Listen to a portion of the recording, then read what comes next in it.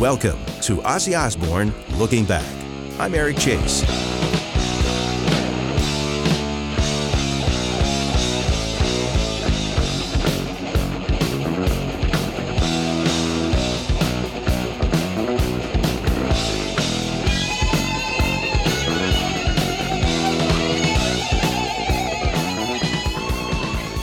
With Blizzard of Ozz successfully released in the United Kingdom, Sharon Osbourne went looking for an American record label. It was actually not an easy thing to get a deal for Ozzy.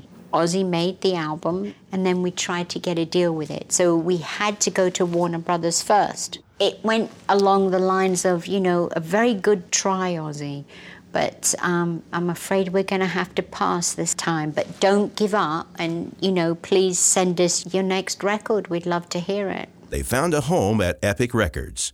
Harvey Leeds used to work at Epic. Tony Martell was a legend in the music business. And when Sharon was telling people about Ozzy Osbourne, Tony Martell was the first guy to pick up the phone and say, I want Ozzy Osbourne on my label. Blizzard of Ozz came out in the United States in March of 1981, and it exploded. Sharon Osbourne. Ozzy never got a good review in his entire career with Sabbath, and suddenly everybody was on Ozzy's side as far as the press goes, and that was like, this is weird. This is not meant to happen like this.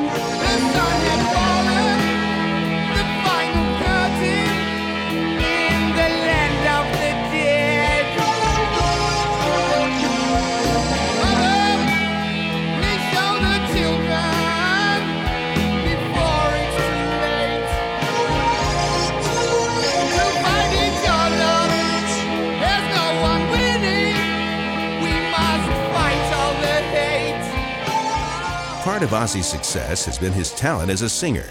Rob Halford of Judas Priest. You listen to the vocal work on everything that he's done. It's very unique and very special and instantly identifiable. Guitarist Steve Vai. His voice holds its own place in the whole frequency spectrum. It's got its own zip code.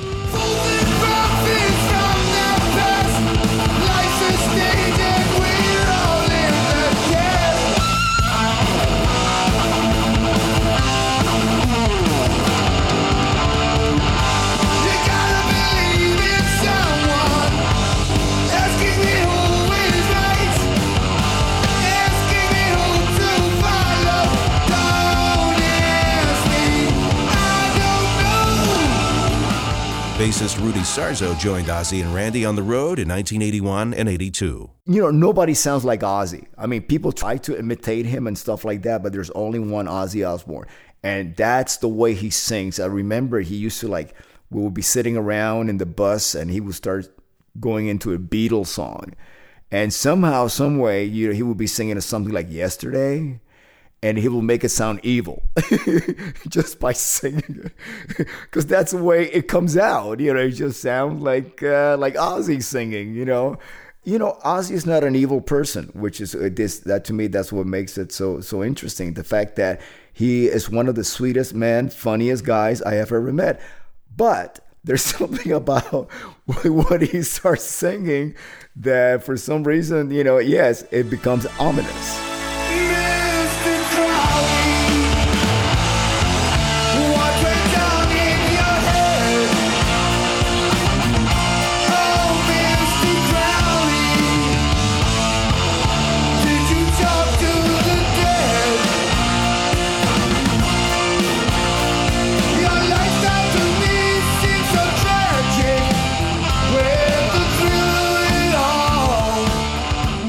More music and information can be found at Ozzy.com.